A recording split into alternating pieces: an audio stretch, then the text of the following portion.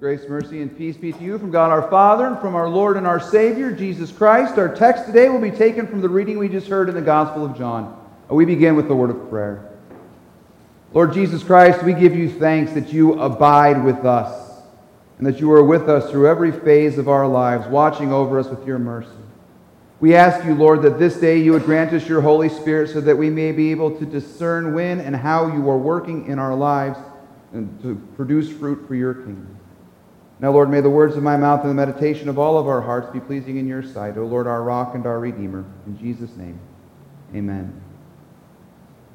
Today, the Lord Jesus says these words to us, "Abide in me and I in you. As the branch cannot bear fruit by itself unless it abides in the vine, neither can you unless you abide in me." What does that look like?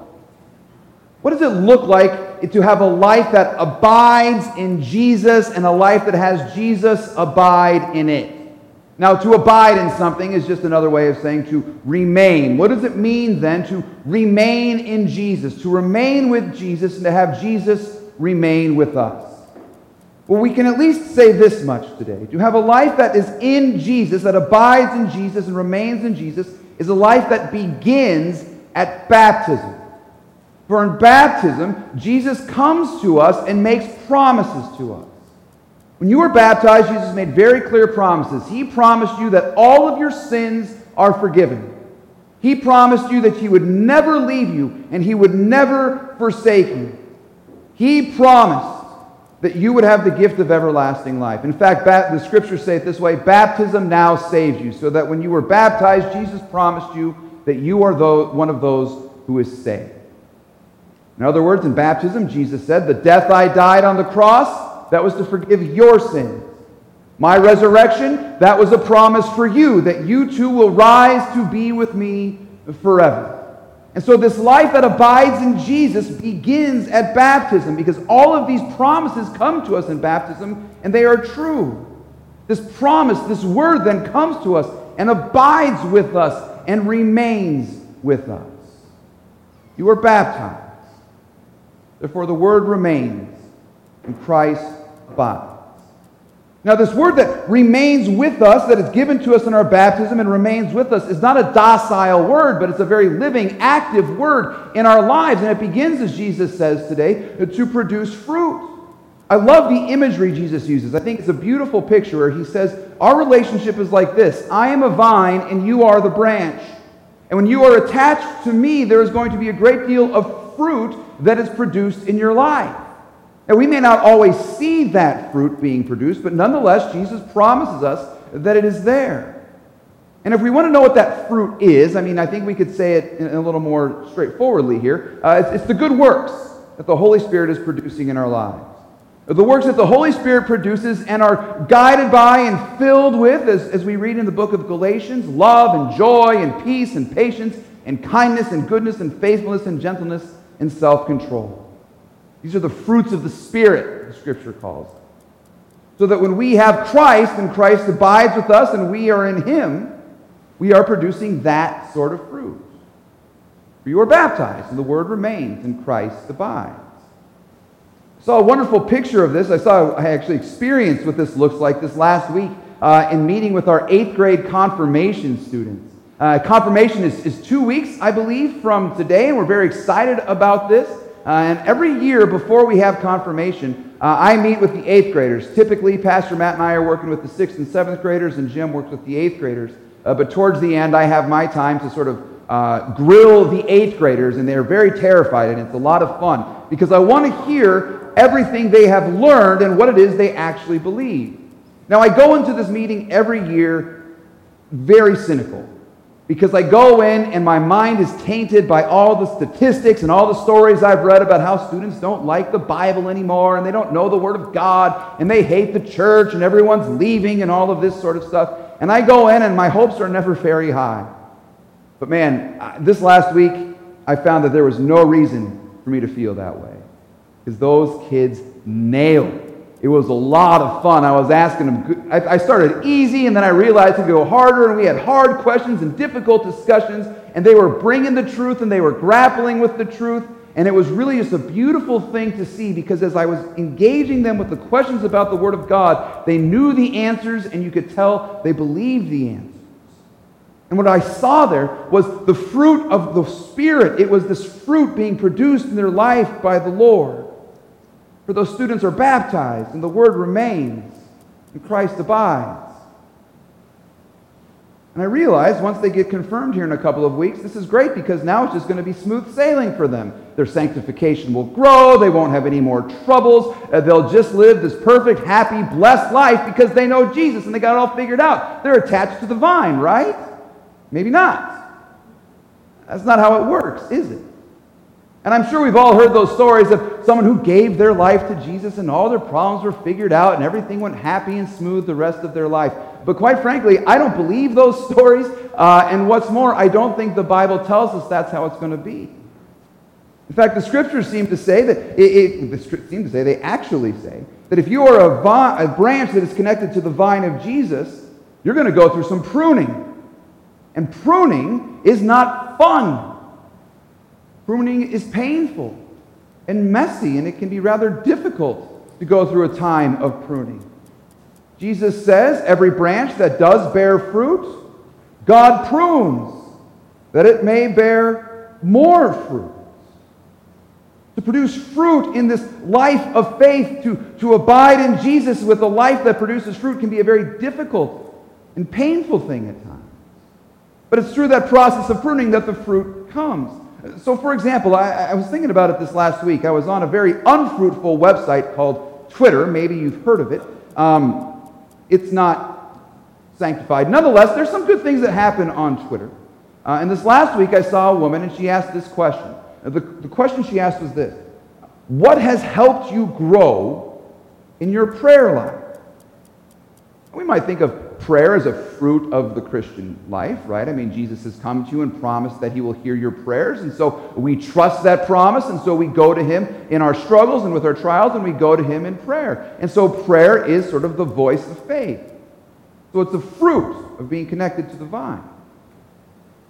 So we want to know, what is it that helps you grow in your prayer life? Now, was it somebody? I'd be very curious to hear your answers, and I wonder if it was somebody coming along and barking orders at you, saying, you'd better pray more or else Jesus doesn't like you very much. If you're not praying hard enough, you're not praying long enough, then maybe Jesus isn't listening. Is it someone barking orders and threatening you? My guess is no. Maybe you bought a book, and that book had all of these steps you needed to follow so you could finally have a faithful prayer life and have all of your stuff figured out. You followed that regimen perfectly, and now your prayer life is blooming. My guess that's not it either. I don't know what it is for you that has helped you grow in your prayer life, if you have grown in your prayer life, but as I was looking back on my own life, I realized I know exactly what it is that's helped me grow in my prayer life. Stress and anxiety.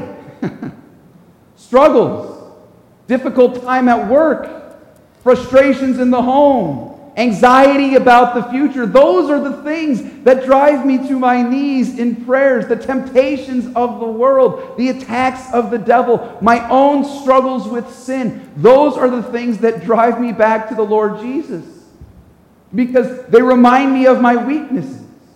They show me where I'm falling short. They show me where I am in need, and I am driven to pray by those things because I'm driven back to the promise that I am baptized and that the Word remains and Christ abides. See, it's in our troubles, in our difficulties, and in our struggles where the Lord Jesus is actually using those things to prune us so that we will produce more fruit. And it's so counterintuitive for us, right? Because so often we think that if we're going through a hard time, if we're facing difficulties, if we're experiencing something painful, this must be the result of God abandoning me, or God being upset with me, or God punishing me for something. But as it would seem from the Scriptures today, it's quite the opposite. Jesus is not abandoning you in your time of trouble. You were baptized. The Word remains, and Christ abides, and He's promised to never leave you and never forsake you. What's more, He's using those difficulties to prune you. Think, for example, of St. Paul, the author of a good portion of our New Testament. He wrote a number of letters in the New Testament. One of them, he wrote 2 letters we know of at least to the Corinthians, and in 2 Corinthians, he tells them this account of his life. when at one point he was in such agony over what he calls a thorn in his side that he found himself crying out to God for mercy. And we don't know what the thorn in his side was, but we do know that it was driving him mad. That 3 times, he said, I cried out to the Lord. It wasn't like 3 times he went to bed and said, Dear Jesus, take away my thorn. No, he is like wrestling with God, and he is suffering through something very painful. And he's crying out to God for mercy. He's crying out for God to take the thorn away. And God's response to Paul, my grace is sufficient for you, and my power is made perfect in your weakness. And it was from that place of Paul's weakness that the Holy Spirit produced the fruit of the New Testament. It was from that place of Paul's suffering that he penned many of the letters that have formed and shaped the way we believe about the Lord Jesus Christ. The Holy Spirit gave to us his word. It was through that suffering and thorn in Paul's side that he went forth and became one of the most significant evangelists in the history of the world. You see, Paul was baptized, and the word remains and Christ abides. I read a story this past week on a website that I work on. I don't know if you know this. I work on this website called The Craft of Preaching, and it's a website where we put together sermon helps for pastors who are preparing to preach for the next Sunday. And one of the articles on there this past week, talking about this text, shared a story that I thought was rather appropriate. The author wrote about a man that he knew when he was a pastor. He's a seminary professor now, but when he was a pastor, who was going to his church and had just been through a very terrible and painful divorce. And the man said that before his divorce, he would like to take his kids to sporting events every Sunday, kind of avoid church. But after the divorce, he started bringing the kids to church every single Sunday. The author wrote this. In the divorce, this man watched everything he had built up in his marriage crumble. As he puts it, at the end of the day, all I had left was Jesus.